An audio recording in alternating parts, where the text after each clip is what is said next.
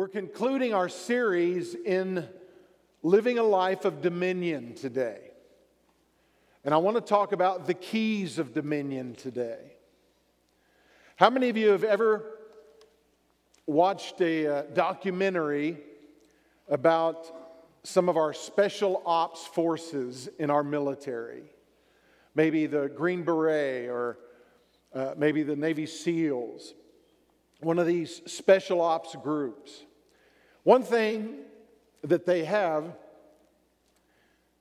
is they have a choice of all of these wonderful tools and weapons to enable them to do their job.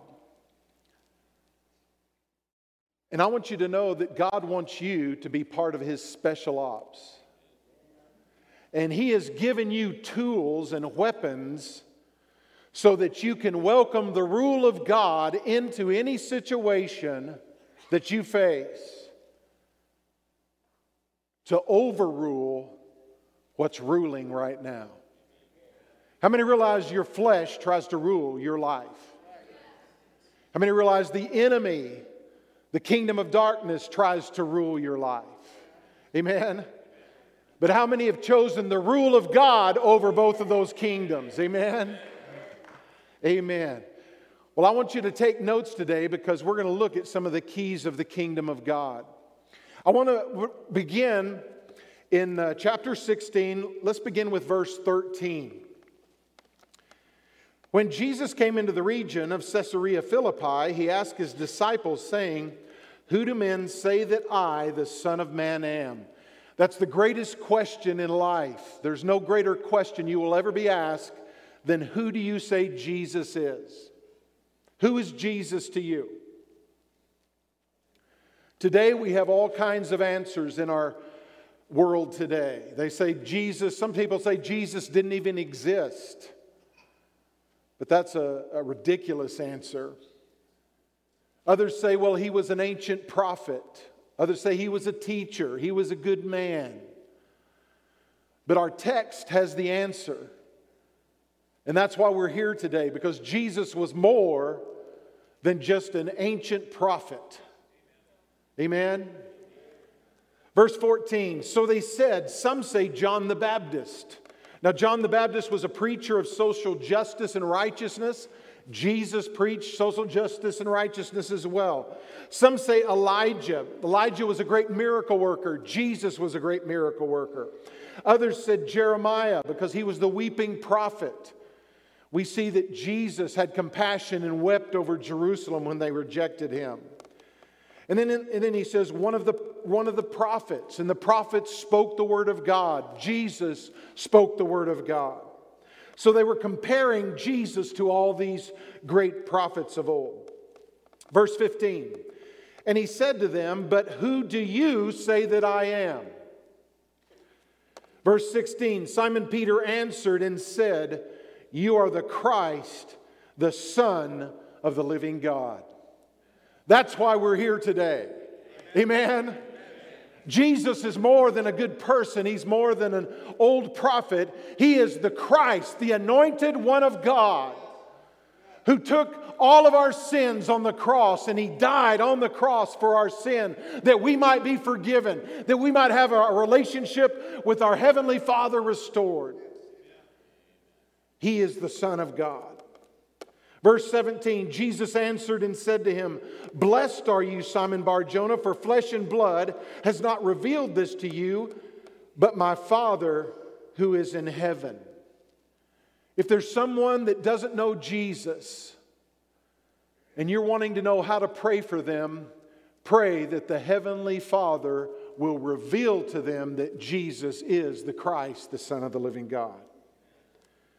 Verse 18, and I also say to you that you are Peter, and on this rock I will build my church, and the gates of Hades shall not prevail against it. There's two things I want us to see there.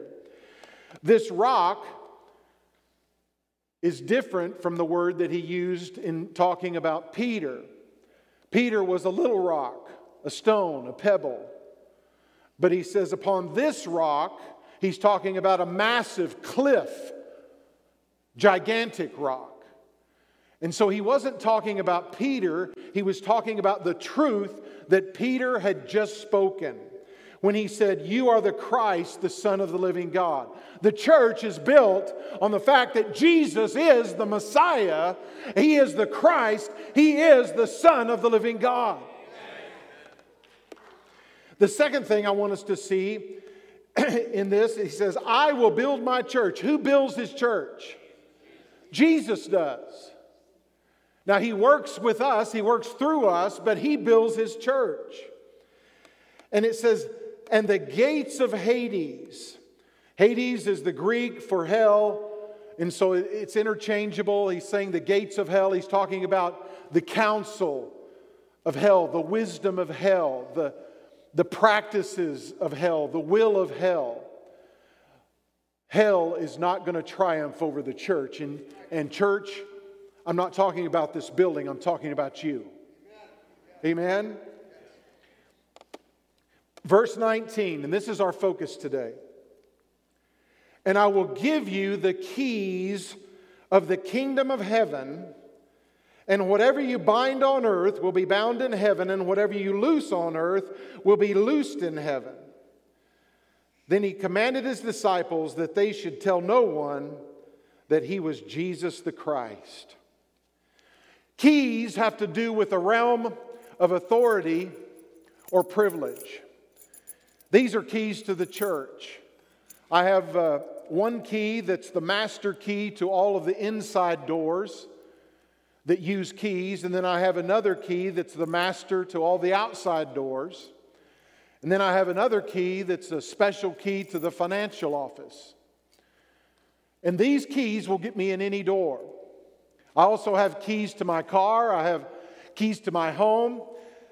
And the purpose of all these keys are to give me access and operation into. If I take the keys to my car, I put it in the ignition and I turn the ignition on, I can drive that vehicle. Right? That's why our teenagers constantly ask for keys when they get to that age. "Can I have the keys, Dad?" Now I want you to think about that. They give us access and privilege, enable us to operate, right? One other thing about keys, of all the keys that I have, there's only one person in my life that has the exact same keys, and that's my bride. Melinda has access to every key that I have. And it's interesting that God calls His church His bride. And the one person that has all the same keys and access that I do is my bride. And Jesus is giving us keys of the kingdom that will allow us to operate and allow us to ignite, to turn on the power of God, to welcome His presence into a situation that He would overrule what's trying to rule in our life and bring the rule of the kingdom of God. How many like that idea? Amen? Now, there's one other thing. In this passage, Matthew uses a term that none of the other gospel writers use, and it's the term kingdom of heaven. The other gospel writers use the term kingdom of God. And so that can throw you if you don't understand why he did that. Kingdom of heaven and kingdom of God are the same terms. They're interchangeable. Matthew uses both terms in his gospel. But the Gospels were written with distinct audiences in mind. Matthew's gospel was written with the Jewish people in mind. And the Jewish people were very aware of the preciousness of the name of God. And they would be highly offended of someone who overused the name of God. So that's why Matthew in his gospel uses the term kingdom of God some, and he uses the term kingdom of heaven. It's the same thing. Now the other writers, Mark's audience was first of all for the Roman community. And Luke's audience that he had targeted was the Greek or Hellenistic community. And then the Gospel of John, it was written 30 years later than the other Gospels, and he was filling in some of the chronological understanding. He focuses on the last about 15 days in Jesus' life, 12 to 15 days, something like that. And so his gospel had a target of the cross. It was right there before the cross and what God was doing, what Jesus was doing. So all of the gospels have a different first audience or first target as they were written. So that helps us understand that when Matthew uses that term, he means the same thing that we've been talking about, the kingdom of God.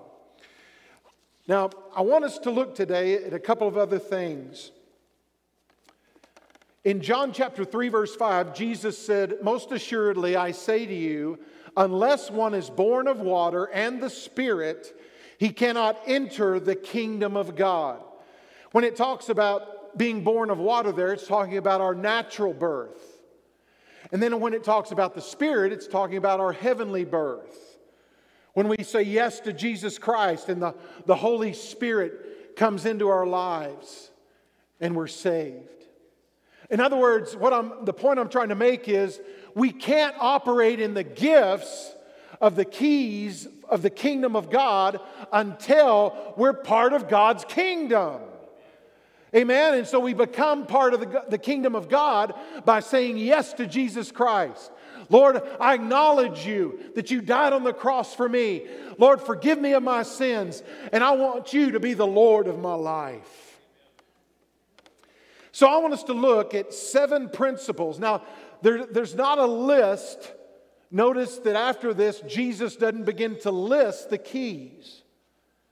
But if we think about it and we know Scripture, there are at least 7 keys that readily come to mind. And that's what I want to remind us. The first 3, every one of us are familiar with the first 3. And I wanted to go through the keys quickly this morning because there's 7 of them. So don't think I'm going to keep you here till noon. Well, I do that every Sunday. That's 30 minutes. Yeah, I'm going to keep you here till noon. I'm going to get through the keys today, but I want you to write these down because I want you to be a special ops operator in the kingdom of God. I want you to have the tools that God's given you to wage war against the enemy and to see his hold broken in the lives of people. Amen? The first one, the Word of God. We all know how powerful God's Word is. Amen? In Ephesians chapter 6, verse 17, Paul is speaking about the armor of God. And he mentions the Word of God in verse 17. It says, "And take the helmet of salvation and the sword of the Spirit, which is the Word of God." The sword is an offensive weapon, not just a defensive part of the armor. Amen? That's why we need to memorize the Scripture so that we have that sword ready. Whenever we face situations, we have the Word of God. So when in spiritual warfare, I encourage you to use the Word of God. Now, there are 2 words that are used in Scripture for the Word of God. One of them is rhema. Everybody say rhema. The other is logos. Everybody say logos. Logos has to do with the whole of Scripture, the whole of God's Word. Rhema has to do with a verse of God's Word. It's where you take an idea that's contained in Scripture and you apply that into your situation. It's literally taking it like a sword and wielding it against the enemy. If you were in a battle, you might use, we just read it, verse 19. "I will give you the keys of the kingdom of heaven. Whatever you bind on earth will be bound in heaven. Whatever you loose on earth will be loosed in heaven." In the original language, it is written where the verb usage means, church, that on heaven's side it's already done in perfection. And God's just waiting on you to take the Word of God and to apply it in that situation. Amen? So that's what it's talking about, using the Rhema word and wielding it in a way that breaks the power of darkness. Remember when Jesus was confronted in the wilderness by Satan, perfect example. How did Jesus counter the temptations of the enemy in the wilderness? He said, "It is written," and he quoted Scripture at him. Amen? Church, there's nothing wrong with you doing the same thing. We need to be a church of the Word of God, where we memorize the Word of God, where we pray the Word of God in the situations that we face. Also in Luke chapter 1, when the angel came to Mary, remember what the angel said? "For with God nothing will be impossible." But if you look at that in the original language, yes, that idea is there. Nothing is impossible for God. But the way that it's worded in the original language is powerful. Let me read it to you. The angel literally told her, "No word of God is without power." No word of God is without power. That means that every word that we read that God has given us, inerrant in the Word of God, is power to fulfill what God has given us that word to accomplish. How many like that idea? Amen? Remember that no word of God is without power to accomplish His purpose. And then finally, a verse that we quote all the time in Hebrews chapter 4, verse 12. "For the Word of God is living and powerful and sharper than any two-edged sword, piercing even to the division of soul and spirit, and to the joints and marrow, and is a discerner of the thoughts and the intents of the heart." That's powerful, church. Amen? The Word of God cuts to the very core of our being. It separates what is eternal from what is temporal. Number two, the second thing, the key that God's given us is the name of Jesus. How many realize there's power in the name of Jesus? Amen. In John chapter 14, verse 12 through 14, they're in the upper room, and Jesus is telling them that shortly He's going to go and He's going to die on the cross. And He's teaching them some of the last things He wants them to know. In verse 12 it says, "Most assuredly I say to you, he who believes in me, the works that I do, he will do also. And greater works than these he will do, because I go to my Father." Then listen to this. "And whatever you ask in my name, that I will do, that the Father may be glorified in the Son. If you ask anything in my name, I will do it." Jesus doesn't repeat Himself just to hear Himself say beautiful words again. He repeats Himself, and twice in this short passage, He says, "You ask anything in my name, and I'm going to do it." He wants us to understand that when we say, "In Jesus' name," at the end of our prayer, it's not just signing off, over and out, Roger Wilco. Amen? It's saying, "In the name of Jesus, my Savior and my Lord, the King of the universe, the King of kings and the Lord of lords, the one who is on the throne, the one who is in control, the one whose rule I am welcoming into this situation right here and right now. It's in His name." That's the way we pray. Amen? How many want to pray that way? In Mark chapter 16, verse 18, Jesus is in that passage is saying, "In my name." And then He says, "They will lay hands on the sick and they will recover." It's in His name The name of Jesus. The power in that name. That we pray for people to be healed. And God still heals people today. There's also refuge in that name. In Proverbs chapter 18, verse 10, it says, the name of the Lord is a strong tower. The righteous run to it and are safe. Are there times when we need to run to the name of the Lord in that place of refuge? And remember the story of David and Goliath. Everybody loves David and Goliath. Amen? We love that story. A young little lad, and he comes and he has the sling and the stones, and he takes out Goliath. But remember what he said? In 1 Samuel chapter 17, verse 45, he said, then David said to the Philistine, you come to me with a sword, with a spear, with a javelin. But I come to you in the name of the Lord of hosts, the God of the armies of Israel, whom you have defiled. Amen. When we enter into battle, church, we're not coming with our physical abilities. We're coming in the power of God's Holy Spirit. We're coming in His presence and His power and the power of His name. I love that.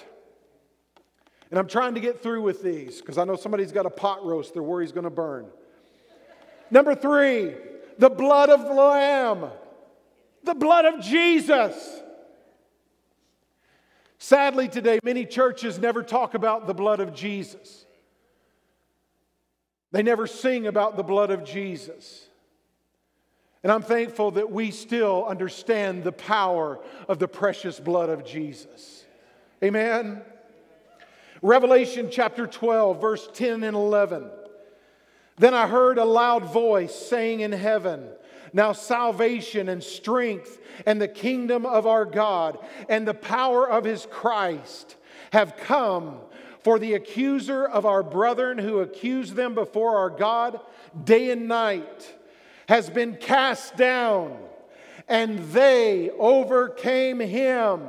We, the church, overcome Satan by the blood of the Lamb and by the word of their testimony. And they did not love their lives to the death. In the original language where it says the word of their testimony, it literally means the word or report of their martyrdom.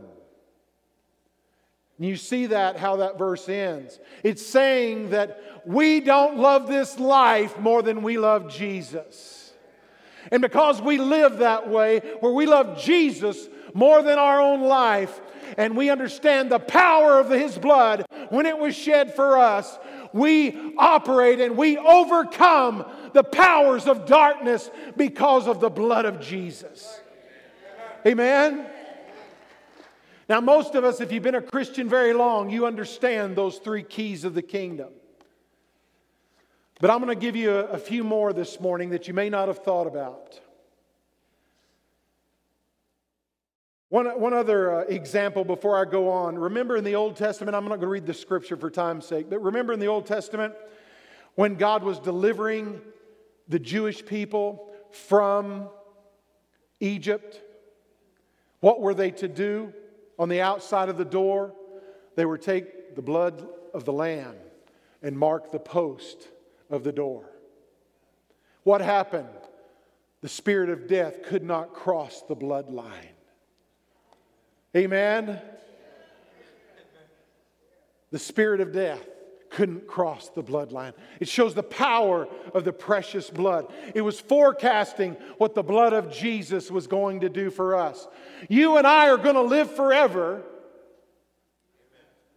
Not in this old body, but in a brand new glorified body. And there are lots of days at my age that I'm ready for that glorified body.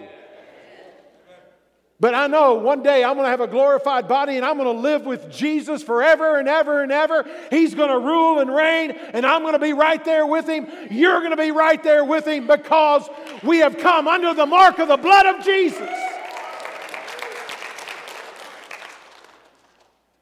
Whew, I'm going to get hot up here before this is through. Number 4, the rivers of the Spirit. The rivers of the Spirit. In John chapter 7, verse 37 through 39, they were in the midst of the Feast of Tabernacles in Jerusalem. They were celebrating the trip through the wilderness and how that God provided for them. They're celebrating something that happened about 1,400 years before this. But they were acknowledging that God provided water coming from the rock to quench their thirst, to provide life for them. And in that celebration, Jesus comes in. This was the climax, the highlight of the celebration. They would take huge cisterns and they would push them over on the steps of the temple, and the water would come freshing down. And so verse 37 says this: on the last day, that great day of the feast, Jesus stood and He cried out, saying, if anyone thirsts, let him come to me and drink. He who believes in me, as the Scripture has said, out of his heart will flow rivers of living water. But this He spoke concerning the Spirit, whom those believing in Him would receive. For the Holy Spirit was not yet given, because Jesus was not yet glorified. John there is talking about the Spirit of God coming into our life and then flowing through our life to minister to others. That's God's plan for every one of us. We see in Acts chapter 2 on the day of Pentecost that the Spirit of God is poured out on the church. And it says in Jude 20 that the Holy Spirit, when we pray in the Spirit, that it builds us up spiritually. It encourages us. It strengthens us. And church, in the times we're living in, we need to be built up. Then in Romans 8, it tells us that when we're in our weakness and we don't know how to pray, that the Holy Spirit will pray through us exactly what God wants prayed.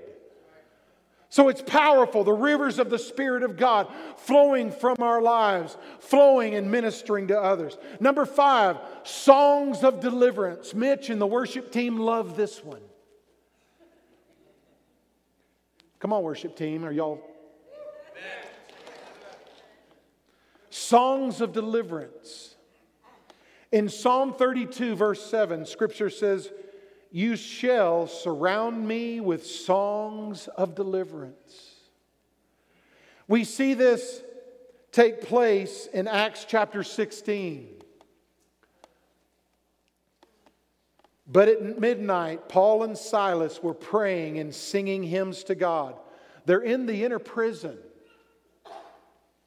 They're in shackles. They're in custody. And the prisoners were listening to them.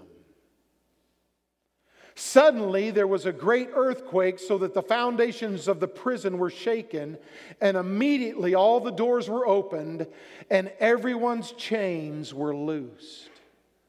I love that. Everyone's chains were loosed. As they began to sing, the power of the enemy was broken. I have one of my great friends from Wrangell that's here today. Greg, where are you? Where's he at? There he is. Greg, stand up. I want to embarrass you.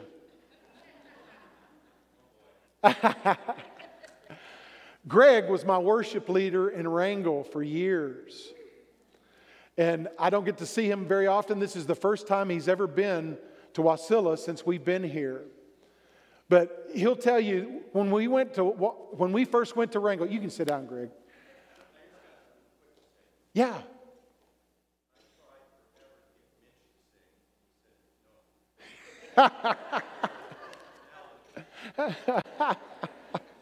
That's true. Greg bought a set of drums for the church so that Mitch would have to take drum lessons. Yeah. But But the reason I mentioned Greg today is because he can tell you, when we first came to Wrangell, Wrangell had been hurt and been wounded. And there was just a heaviness in the church. And the Lord stirred my heart that not only would Greg, lead us in worship and praise, and we focused on the power of praise in our services. And church, when we begin to worship, it's not so that you can get your holy groove on. We're doing warfare. We're wanting the captives to be set free. We're enthroning Jesus in our praises. Amen. And we're singing songs of deliverance. When you praise Him, it brings freedom. One of the things we did, we had upstairs in the sound booth, we had a CD player. And I just felt that when we weren't having services, I was going to fill the auditorium with worship and praise. So the CD player had a repeat button, and it would play that entire CD of praise and worship, and then it would start over again.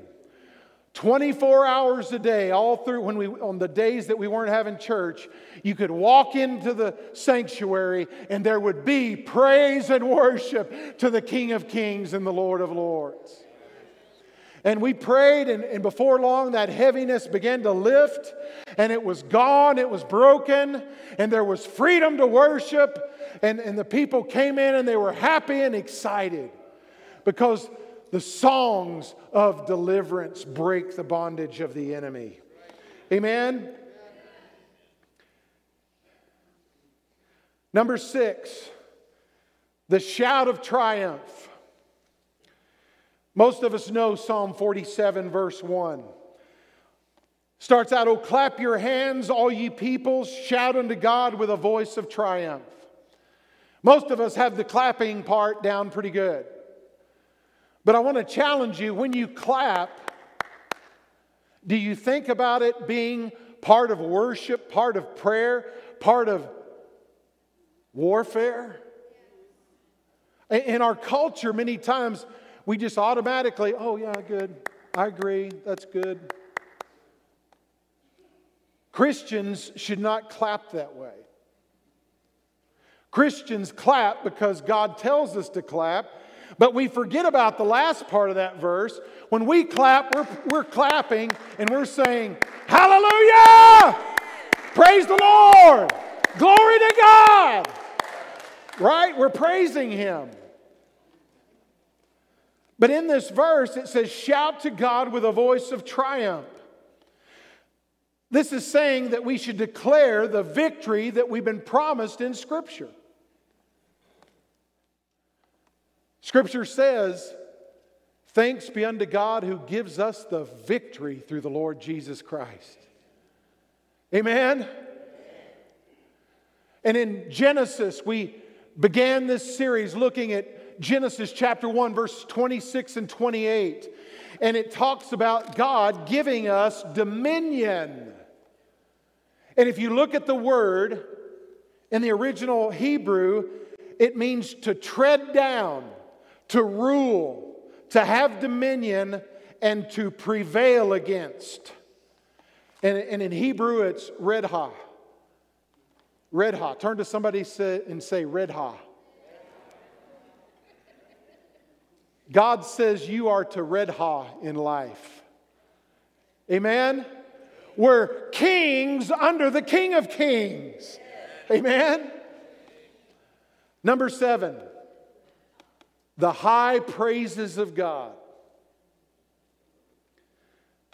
In Psalm 149, verse 5 through 9, Scripture says, "Let the saints be joyful in glory. Let them sing aloud on their beds.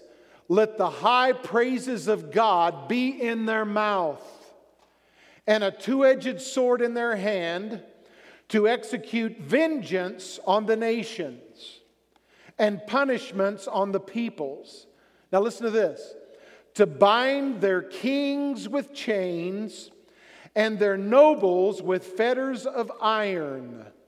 Now we can read that and think that David there is talking about, real physical battle that his people would face. But notice he ends it with, to execute on them the written judgment.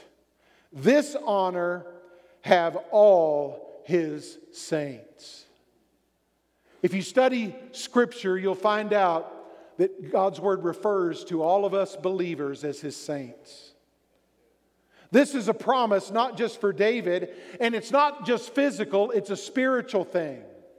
See, it's talking about the high praises of God being in our mouth. Did I go off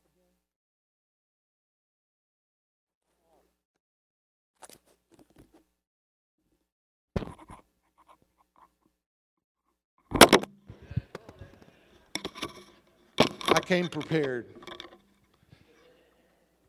It says, let the high praises of God be in their mouth. And a two-edged sword. We talked about the sword of the Spirit, the Word of God. Let high praises come from our mouth. Let the Word of God come from our mouth. To execute vengeance on the nations, punishments on the peoples, to bind their kings with chains and their nobles with fetters of iron. When we begin to pray, we just looked and we praise God, we worship Him. We looked at the picture of Paul and Silas bringing freedom. And church, notice, it didn't just bring freedom to Paul and Silas, it brought freedom to all the people in prison. But now I want you to see here that the high praises of God doesn't just bring freedom to us and freedom to others, it brings bondage to the enemy. It binds the enemy. If you're having issues in your home, put on praise and worship music. Sing along with it. Let the high praises of God come from your mouth, come from your family, and see the atmosphere begin to change.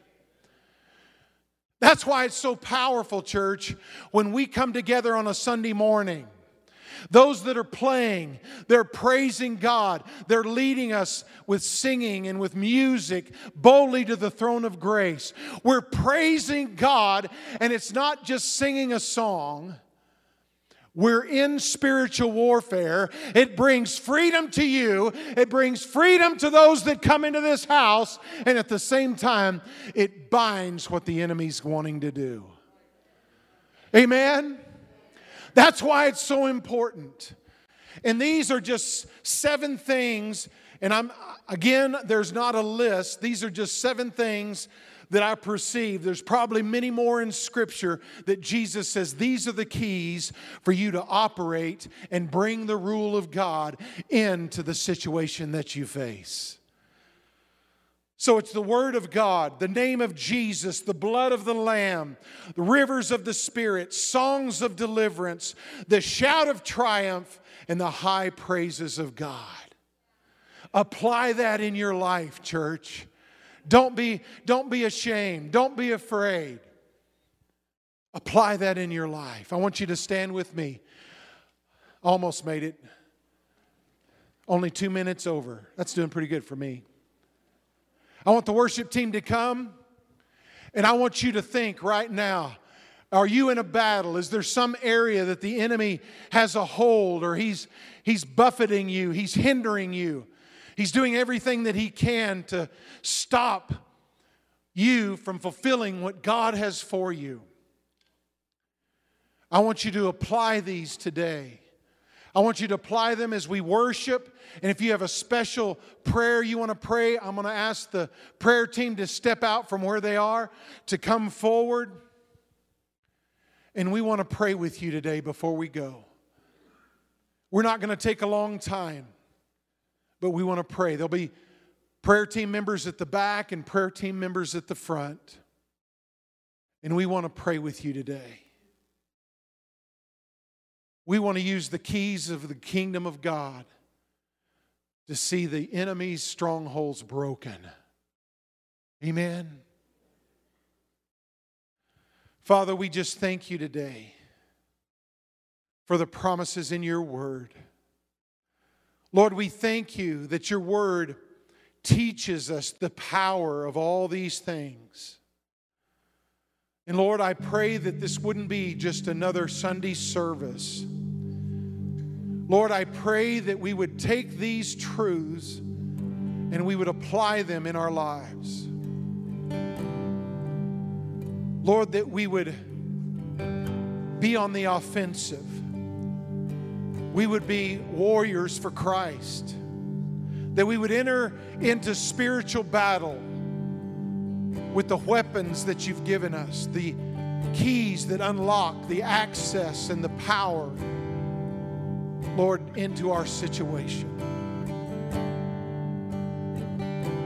Lord, we thank you and we praise you.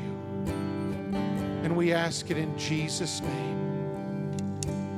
And if you're here today and you haven't made a commitment to Jesus as your Lord and Savior, find one of our prayer team today. And they'll pray with you in a prayer that will lead you to Christ. And your life will never be the same. Because these keys of the kingdom of God can't operate in our lives unless we're surrendered to Jesus. Amen. Thank you, Jesus. Go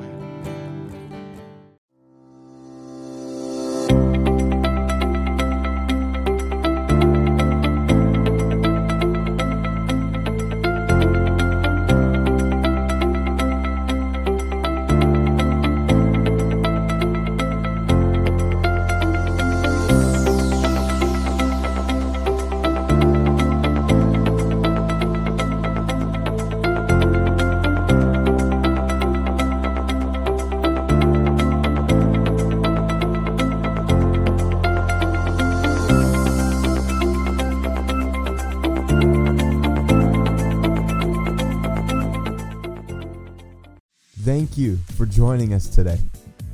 We look forward to connecting with you next time. And don't forget, you can support us by giving through the Church Center app or by going online at summitwc.com/give.